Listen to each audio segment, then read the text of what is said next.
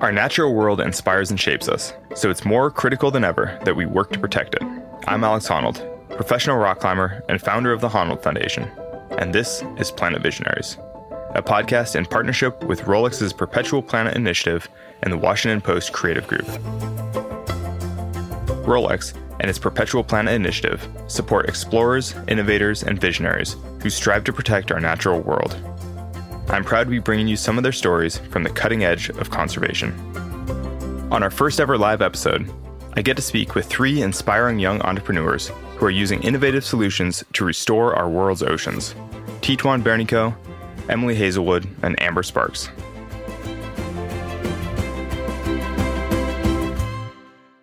You guys want to each start? Just give a brief introduction, who you are and what you do. Sure. Yaorana, hello everyone. My name is Titouan Bernicot. I am the founder of Coral Gardeners. I'm based in French Polynesia, South Pacific Ocean, on the sister island of Tahiti. I'm here today for my first World Ocean Week in New York with my ocean sister Sylvia and a lot of amazing ocean friends to talk about the coral reef here. And can we maybe just acknowledge that you spoke at the UN earlier today? It was a great experience. Yeah. Amber? I'm Amber Sparks. I'm co-founder of Blue Latitudes. We are a marine environmental consulting firm that works repurposing offshore oil and gas platforms into artificial reefs. And my other half is right here. And I'm Emily Hazelwood. I'm the other half of Blue Latitudes, and we're really excited to be here to be speaking with you. Nice. Well, so, there's so many directions to go here, but I guess the first thing is just go deeper into the organizations that you each founded. So Coral Gardeners is slightly obvious from the name, but what exactly do you guys do? Yeah. So we are the Gardeners of the Ocean, where I started the organization about 6 years ago. Our mission is to help revolutionize ocean conservation and create that global movement to help save coral reef ecosystems. So we focus on different areas of action, such as gardening corals, like planting corals. We call it ecosystem restoration. We do also a lot of awareness, telling the story of the reef. And this goes like with the local community empowerment. We bring a lot of people, fishermen, island kids in the water to plant their corals and reconnect with their heritage. But also we have that new part of the work we do, which is the innovation, technology and science with the Coral Gardeners Labs, where we are finding some new technologies, new solutions to better understand how the ecosystem works so we can better protect them. Yeah. So we'll go deeper into what exactly that all means in a minute, but what does Blue Latitudes do? So we started Blue Latitudes because we recognized a problem. In all of the oceans, there are offshore oil and gas platforms, hundreds of them. And at some point, each of these are going to be removed. Now, that seems like it would be a simple solution. But at the same time, below most of these offshore oil and gas platforms are some of the most productive ecosystems on the planet. And so we started Blue Latitudes to address this problem. How can we preserve these marine ecosystems on these offshore oil and gas platforms in a way that would be sustainable and in a way that wouldn't impact the environment negatively? And so that's where we come in as consultants to evaluate and conduct assessments on these offshore oil and gas platforms to better understand their ecological value and their worth. When you say that these ecosystems are found below oil rigs, you mean directly on the legs of the oil rig, right? Exactly. Yeah. Below every single oil and gas platform, it's like the first time you go diving on an oil platform, you almost need to do a double take. You want to look above the surface at the platform and then look below the surface again, because you would not believe that every single beam and crossbeam is covered in marine life. Yeah, it's hard to really wrap your head around, because when you see it from above, you think, like a blight upon the sea or heavy industry, and, what must that be doing to the sea? But so you're saying when you go below the surface that it's teeming with life. Exactly. Is that kind of crazy? It's incredibly unexpected. And I think that is what gives us a lot of power and a place with Blue Latitudes. We were speaking earlier and I was saying, we're not save the whales, we're save the oil platforms. And it's just kind of an interesting space to be in. Which is really harder for people to get behind. Exactly. It doesn't necessarily go down as well. But those ecosystems are valuable. And there's been a lot of studies done in California most recently that's found that they're some of the most productive ecosystems on the planet. So removing these platforms would be a significant loss. And so how did you guys each come to start your organizations, especially so young? Did you guys personally see changes in the ocean, or what inspired you to try to tackle these challenging issues in the ocean? I was first exposed to the Rigs to Reefs program actually when I graduated from college. I had an opportunity to go work on the BP oil spill as a field tech. And that was the first time I'd ever seen an offshore oil and gas platform. And that was the first time I'd ever been confronted by the devastation that can be wrought by one of these massive structures. But what was interesting during that time is that we worked with a lot of fishermen, and they would be driving our sampling boats around the Gulf. And we'd be out there with them, and they'd say, I can't wait to go fishing on these platforms this weekend. And at the time, that seemed bizarre. I had no idea that these platforms could also support fish populations that people wanted to eat. And so that was the first time I learned that in the Gulf, they were turning these oil platforms into reefs. And when I moved to California to go to graduate school and I met Amber, she shared with me, California also has oil platforms, except they weren't turning them into reefs. And that's when we realized there was a problem. It's really my dream job. I feel so lucky to be able to do this and to work with such a fascinating ecosystem. You know, the coral reef, they are so complex. They are so full of life and things we don't know. You know, like they are the future for medicine. They are live on our planet. We don't know enough about them. So the day I discovered what they were, because growing up in Tahiti, we think it's just like the plants. You know, they are really our garden. We don't get to understand that they are living organisms, and they are maybe the thing giving us everything we need in our life. In Tahiti, for my friends, my family and I, they give us the best moments when we surf the coral reef waves. The swell arrives to the reef sculpts the wave we surf, and that's the biggest smiles on our faces. And they also protect our shores from big erosion. So naturally, when I was 16 years old, and I observed my first coral bleaching event, and I discovered that this will have tremendous impact on the life in our ocean and then our life. I wanted to do something. But at that time, there was not a lot of options for young people not willing to do 8 years of studies to start acting for them. So we needed to get creative, yeah. I mean, keep going. Like, so then what happened? After...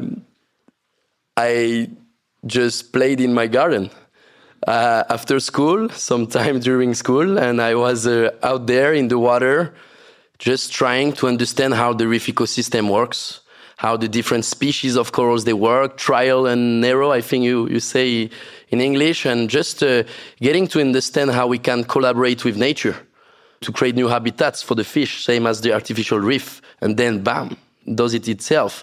And so I really like the process of being in the garden and working with the fish and the corals. So I told my buddies, guys, maybe we should invest more time in it. Maybe we should work hard and create a new job, because they are gardeners on land. And now the ocean, the coral reef, they need some support. They need some help. So maybe tomorrow, if you believe in my crazy vision, you are going to be gardeners planting corals next to your favorite surf break, and maybe soon around the world, and we'll be the guardians of the reef. And at the beginning, they were like, but like, how can we do that? We were just a bunch of school dropouts, surfers, fishermen, and then we met the right people. And I never worked that much since the day I left school. And I have no regrets. That was the best decision of my life. And today, to have the opportunity to work with scientists, engineers, experts, it's a dream. For us as island kids, we don't get to have those opportunities. And now to be talking on the big stage about the ocean, it means a lot, yeah. Mm-hmm. You mentioned sort of collaborating with nature, giving nature the opportunity to grow back, given a little bit of help. Can you guys each talk about how you collaborate with local communities with this work? Like, how do you work with the people involved, the local communities, the fishermen, whoever actually uses the sea there, who lives there? Well, when we're looking at repurposing an oil platform into a permanent artificial reef, you have to think about the fishermen and the divers that are going out there and utilizing that resource. And so we'll engage with those communities to understand what they value and what they're interested in seeing stay versus be completely removed from the ocean. So that's our connection. And what we found is that a lot of fishermen are really excited about these structures. Like Emily mentioned, they'll go out on their weekends and that's where they're fishing and that's where they're having fun with their families. Or divers who are looking for a thrill, a dive that's truly unlike anything else. Imagine the scaffolding of the Empire State Building. That's what it's like being on one of these platforms, except it's just all the beams and cross beams, and they're all covered in life. In California, we see scallops, anemones, schools of jack mackerel, even our state saltwater fish, the Garibaldi, that nests and make its permanent home there. It's truly a incredible and beautiful environment. And so that draws in the community and connects us with them in the work we do. And Tidron? Yeah, I mean, this is the center of our work, you know. The people who spend a lot of time in the water, they know so much. You know, you have fishermen, they spend almost every day, 50 years fishing in the water, so they saw a lot of things. And also they understand that more corals, healthier reef, more fish. And so it's simple, and I think it's the key to have those people who rely on the reef, to involve them at the beginning. And in French Polynesia, this is a really particularity for coral gardeners because it's maybe one of the only projects which was started by the island kids. I like to say the same one who were running naked in the neighborhood and surfing, fishing. They are the one who started the movement. So we have a dialogue with the fishermen, which is different. They consider us as their voice and they want to do something. They are also sometimes a little bit lost what to do. So I think as we grow and try to help more reef around the world, it's so important that we keep this DNA and stay true to who we are, and we go and help, give opportunity, be a force of that new blue economy, avoid that parachute science, and really bring the ocean people at the heart of the actions here. Mm-hmm. Can you guys each talk about any of your favorite sort of success stories from the work that you do? I mean, because actually one of the things that I really love about hosting Planet Visionaries is that everyone I talk to is involved in things that work, you know, basically involved in solutions, like contributing positively to the world. And it's always uplifting to hear, you know, like good ideas that actually work and can be implemented. And so, you know, what are the things that stick with you from the work that you guys have done so far? Oh, you know, I think for a lot of the work that we do, it's when you see it off the cuff, it's people are usually anti-oil and gas and anti-rigs to reefs. And I think that can be really short-sighted because you're only looking at one side of the problem. People want to see these oil platforms removed. And so what is very gratifying for Amber and myself is when we do a lecture and we take people diving with us and they see the marine life and they see the science behind why these reefs are growing on oil platforms, to change a mind. So anytime we give a lecture and you come away with someone saying, I had no idea there was reefs on oil platforms, or I had no idea that maybe we should come up with a different solution than totally removing them. To me, that's a success story. And to me, that feels good to change someone's mind and change someone's perspective about how to think about creative ocean management. Yeah, changing the perspective as to what constitutes habitat. Exactly. Like where can nature live? Totally. And we can point to specific success stories. In the Gulf of Mexico, they've reefed over 500 platforms, and one structure that we dove on off 200 miles offshore right outside the Flower Garden Banks, they actually expanded the sanctuary boundaries to include this platform because it had so much life and was such an integral part of that unique national monument. And what also really inspires us is seeing this idea start to really take root and grow in other areas around the world. Places like Malaysia and Thailand are just reefing their first structures and working, after years of working hand in hand with the community, which we were just talking about is essential. And so it's really exciting and gratifying to see it take that root and hopefully grow into something that can be really sustainable and successful. Were you just saying that they expanded the dimensions of the protected area to include an oil platform? Yeah, an oil platform. It's very counterintuitive. It is. Like that is. I know. That's why I was like, that's a success right there.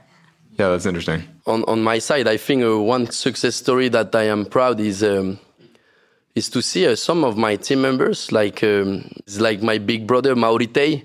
We grew up together, and He did a 2 years degree, but he didn't find a job. He was coming from a family of fishermen. We grew up in Temhe in the same neighborhood. He was always fixing the speaker, with his hand, like the sound system or the bicycle, everything. He was so good with his hand. And today he's working with amazing engineers who are coming from the MIT, SpaceX. To see him collaborating with those big scientists and engineers, my buddy from the neighborhood, I think I like this, yeah. Didouin, can you explain the partnership and the support that Coral Gardeners has gotten from Rolex? For sure. We joined the Perpetual Planet Initiative. It's our biggest support so far. And for us, what I love about this is that they want to see you succeed. Like it's campaigning us, it's inviting us, and it's also giving more exposure to the work that we do, especially when you're lost in the middle of the South Pacific Ocean. So I think it's so important to choose the right ally for this mission.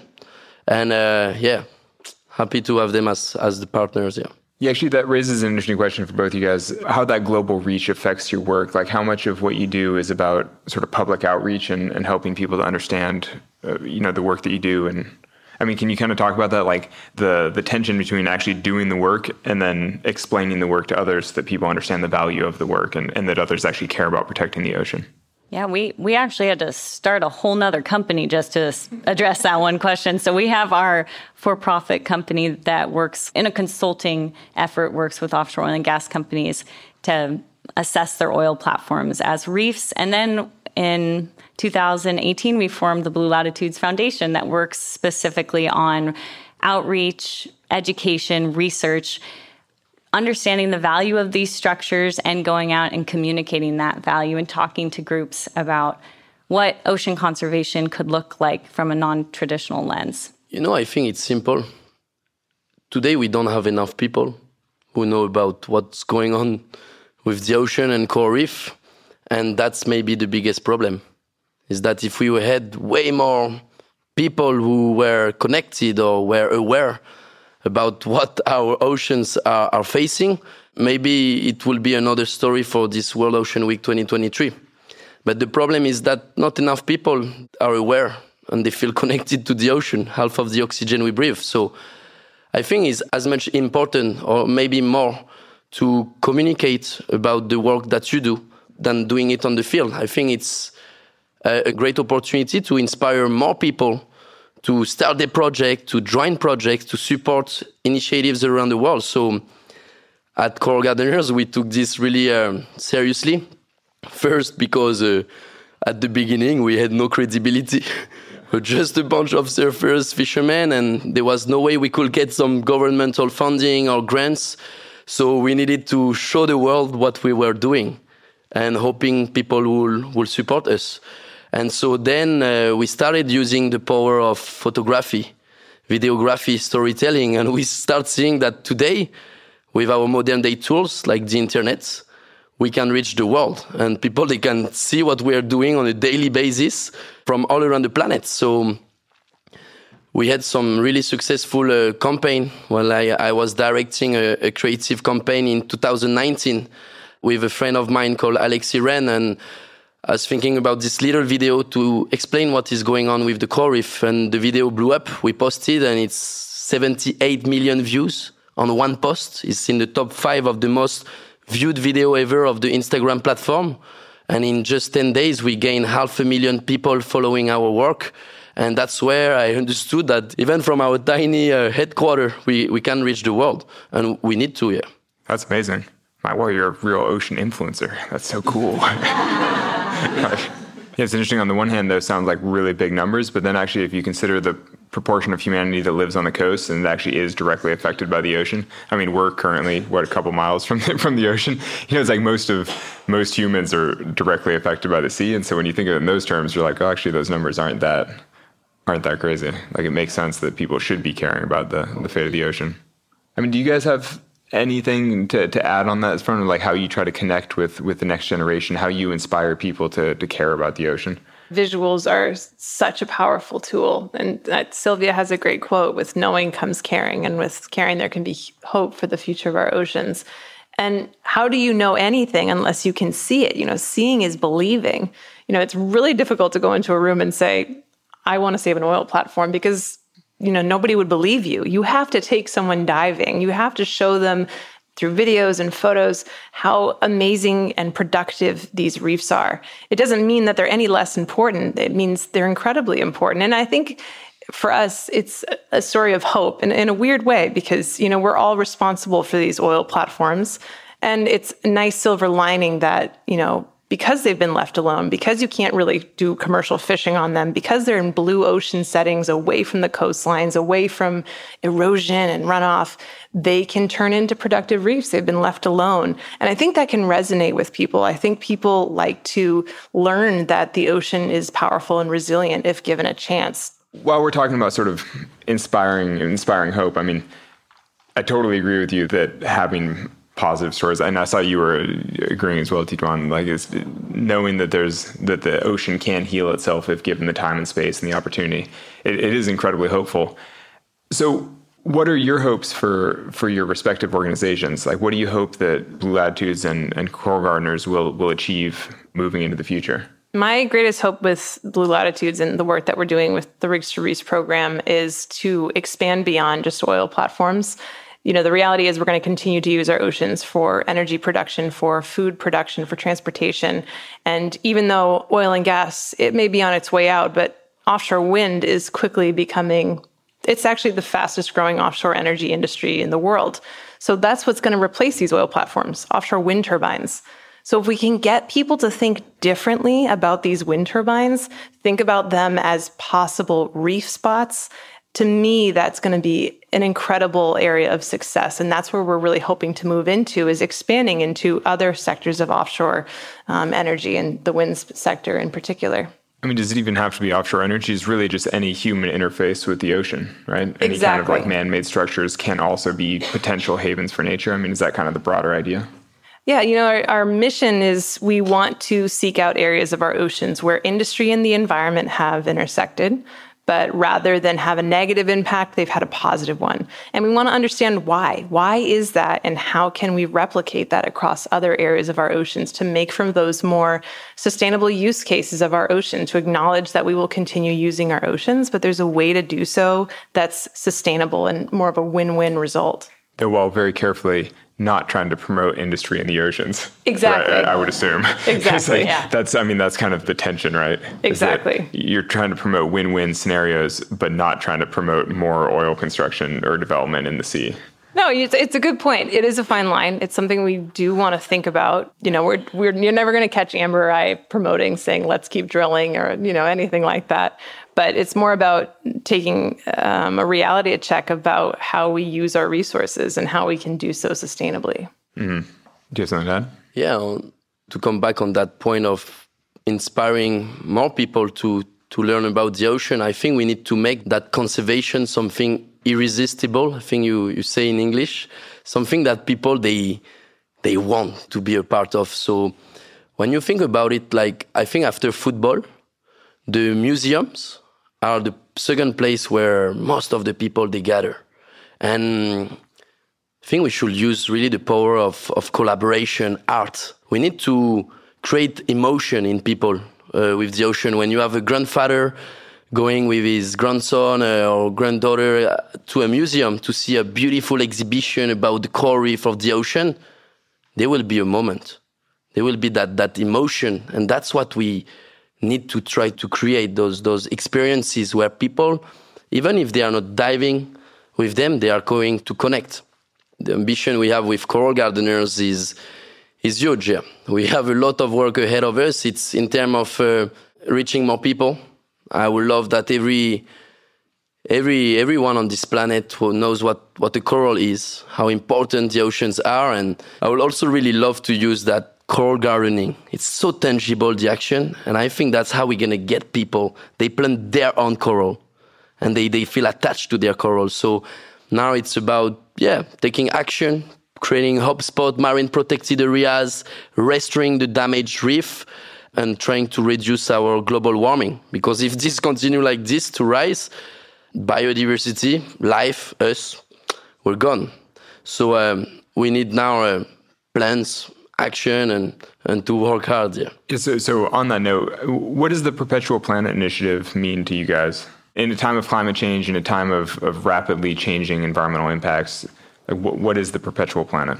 What first comes to mind for me is, what are we leaving behind for our children and our children's children? What kind of legacy are we leaving for them for conservation and ways of working with the environment to preserve, protect, or even utilize it in a sustainable way? And so being a part of that is trying to offer those solutions and connect with them through the community, get people involved and engaged. I love that, like, talking about working with communities when they're young, or just enjoying the ocean as a place of fun and a place where they go with their friends. How can you take advantage of those moments to really inspire future generations to preserve and protect the oceans?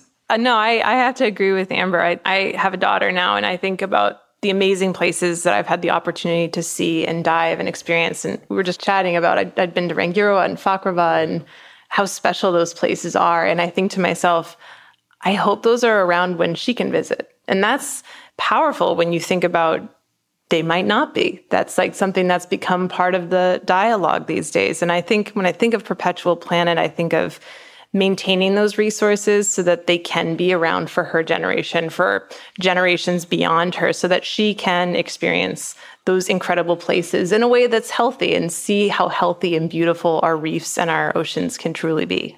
Yeah, I think Perpetual Planet, it's the ultimate goal, because it means that our planet will continue to live, that life is going to still be found on this planet, so the temperature can be regulated, the oxygen that we all breathe. So I think I really like those two words. For me, they are the ultimate goal. Right now, we're trying to reinvent the relationship that humanity, us as human, we have with the ocean, how we connect. So I agree with you, Amber, that we need more kids to experience the joy, the happiness when you are playing with fish, waves, free divings, or just nature in general, because when you like your playground, you want to keep it alive. And so, yeah, I think Perpetual Planet is a good direction. Yeah. Mm. Yeah, and what advice would you guys each give to the average person as to how they could help keep the planet perpetual? I always want to encourage anybody that we're speaking to, different school groups, things like that, to have them look at their own unique special talents, whether that be they're really great at writing or at photography, or maybe they love organizing groups of people to do some sort of beach cleanup or something like that. Whatever their unique gifts are, to really use those towards a conservation goal. Because when you tap into that and everybody is using their own unique gift, then we can kind of come together and from every angle find ways to connect with our oceans and ultimately preserve them. Actually, I'll just throw myself out there as a very unusual example of exactly what you're describing, because the only thing I'm good at is climbing big walls, which is really an unusual path to go down. It's a special gift. And yet here I am hosting a podcast about ocean conservation, about environmental work more broadly. And I actually started a foundation that supports solar projects abroad and basically works in the same kind of environmental space. And it is a good example that no matter what the weird thing that you personally are called to do, it can potentially be used for something positive in the world. It's like you never quite know where the path is going to take you, but it's like if you're really passionate about something and you follow whatever your gift is, like you never really know like how it can wind up being useful. But back to what do you guys think about how the average person can help keep the planet perpetual? I think one of the most powerful gifts that anyone can have is to stay curious. When you're a little kid, you're fascinated by everything. You want to ask why about everything, and you want to learn about everything. And then you get to be an adult and you stop thinking about the world. You start thinking about your own silo and you start thinking about your own path. And I think if you can maintain and stay curious about the world, to ask questions about the world, to want to explore the world, that means that you will care about the world and you will want to maintain that planet the way it is. So I think if people could stay more curious and ask questions about the world, about why things are the way they are, that can be an incredible conservation tool. I think today it's clear that we are all connected to the ocean. with wherever we are on the planet, whether we are on your biggest wall or at the bottom of the sea, we all connected to the ocean. And I think we need more people, like you say, to connect with it, to learn about it, to spread the word. This is something easy to do, to tell those stories about the ocean and to educate more people. And then it's about also reducing our own carbon footprint. It's not easy to do. It's the way we eat, the way we move. I stopped eating the red meat 3.5 years ago because I understood it was the first reason why the temperature of the water was rising. And I still have so much progress to do, but it's little daily changes and also supporting innovation. When there is something new happening, like electrical cars, things, we need to support those innovations because we are not going to be able to change everyone.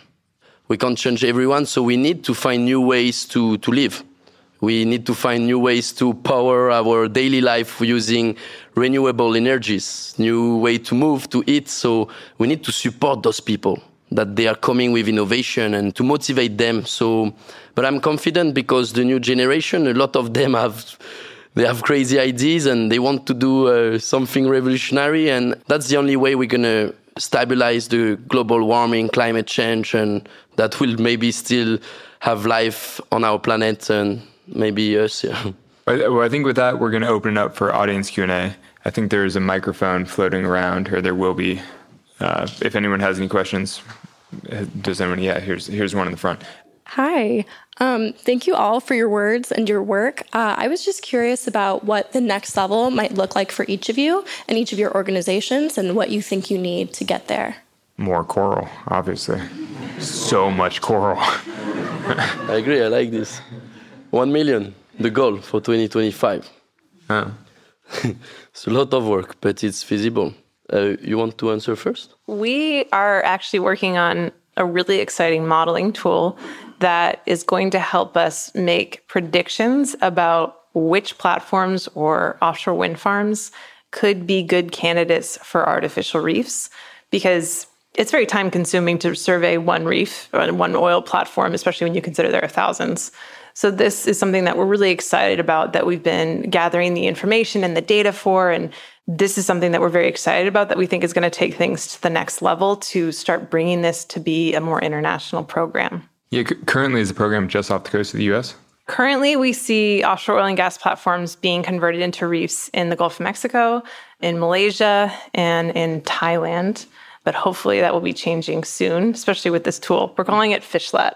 Wait, but so back to the rest of that question for Tichuan. What's the next level for your organization? You said 1 million corals, but what does that mean, 1 million corals? More corals. Yeah. Well, it means 1 million, but does that mean planting 1 million individual corals? Coral reef restoration right now, the issue is that it has not scale. You have a lot of groups around the world. Most of the groups are struggling with funding, not have one employee, so it's just a couple hundred corals being planted. So everything needs to be done. And so the goal is to have long-term projects. So you have enough long-term monitoring and data set. That's what is missing for the field of restoration at the moment. It's also new methodology, really focusing on climate change, more resilient corals. To put coral gunners to the next level, we need to focus on reducing the cost and the time to produce coral fragments. And to scale this around the world, we are opening in the next couple of weeks in Fiji and Thailand. We're going to have amazing locals there planting the corals. I would love this to become a new movement, a new job of that blue economy where you have champions, guardians of the reef, gardeners around the planet planting and reaching that first million of corals. We have people on land, they plant a billion tree. Why can't we plant 1 million coral? And right now it's such at a small scale and also having just more people knowing about the reef. But and then it's the technology and innovation. Here, a question in the front. Sylvia.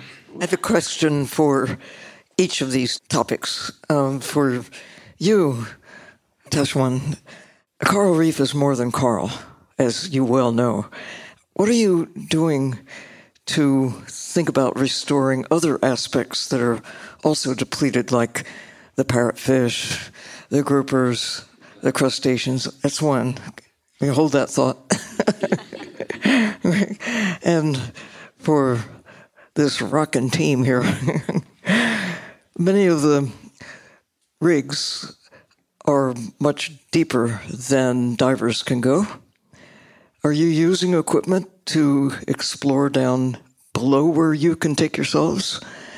Each of these rigs does provide like a vertical transect from the surface down to as deep as they might be standing.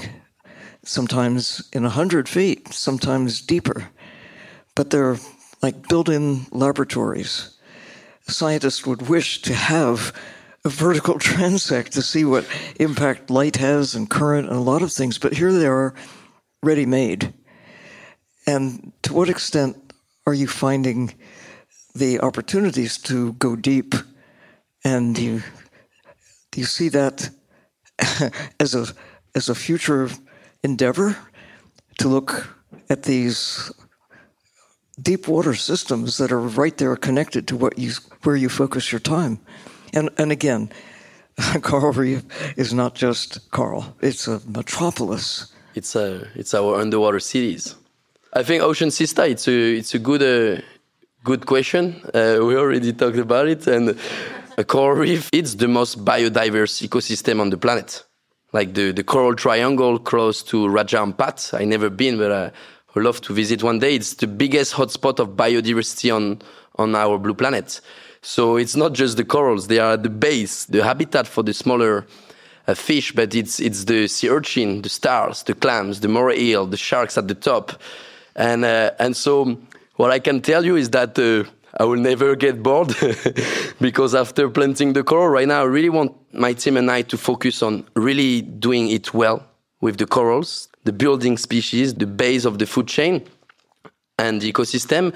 And then I'm already thinking about farming clams. They're sharing the same zooxanthellae, or maybe sea urchin, or why not fish? So that's why I'm saying I will never get bored, because there is so much to learn about the coral reef. It's so complex, and I'm sure we have so many more species to discover and learn how to work with them. So it's planned step by step, but one day, I will take you to farm and plant clams. Yeah. Can I come? Yeah, please. Let's go adopt a clam. For our work, I wish I could say that I put on a wetsuit every day and got to go diving on these structures, but that's not the reality. Most of the time we're using remotely operated vehicles or ROVs to look at these platforms from sea floor all the way to sea surface. And the deep sea is perhaps my favorite environment. You're in an area that's dark, no light, high pressures, cold water, and there is incredible life that can be found at these depths. It's so different from what you're going to find on these tropical coral reefs. And in some cases, people don't understand it. They don't want to study it because it's, number one, not as accessible, but also not as colorful or vibrant. But our deep seas hold some of the most important secrets for medicine. And they're also some of the most biodiverse areas, more biodiverse than what we find in our shallower water reefs. And so understanding them is just the first step. Unfortunately, because they're difficult to access, there's not that much research or understanding around them. So we're very grateful that in the work that we do, we get to go down and look at these ecosystems and begin to study them, begin to understand them. And recently in the Gulf of Mexico, we were looking at a structure in about 7,000 feet water depth that was covered in this coral called Lophelia. And it's a rare coral that's protected in many areas. And here it was on a subsea template, a little piece of equipment that's associated with oil and gas that normally would just be ripped out, but it's covered in this protected coral. And we were able to do an environmental survey, quantify that, and really present it to the regulators to get it to be left in place once the decommissioning had been complete, and preserve those corals in that one little bit of the deep sea, which that's the last part of my spiel here, is that the deep sea is the majority of our oceans. And we really don't know much about it yet. So I hope that I have more opportunities to explore it. Well, that's a perfect conclusion for us here, though we'll all be hanging out after, so feel free to chat with us all. But just want to say a big thank you for everybody for coming. It's a real pleasure getting to chat with you guys. And if anybody's interested in any of these other Planet Visionaries podcasts, you can find any of them, including Season 1, Episode 1 with Sylvia Earle, anywhere you get your podcasts. And enjoy. Thank you guys for coming.